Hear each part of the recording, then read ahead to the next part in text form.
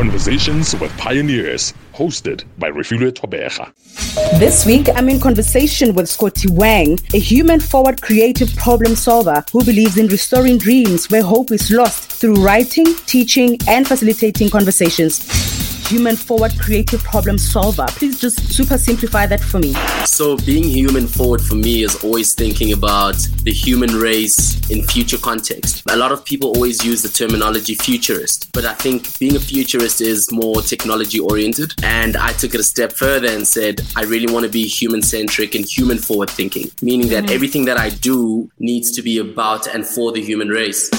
Because essentially, we don't want ourselves in a situation where we are in danger of being taken over by a robot. We need to still maintain our humanness, if that makes sense.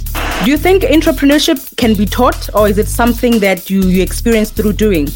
If you think you are born with an ability to just be an entrepreneur, I don't think that is possible. So I don't think anyone is born an entrepreneur, but I do think that people can be born problem solvers, and that will make them good businessmen and entrepreneurs. Conversations with Pioneers, hosted by Refilwe Tobeja.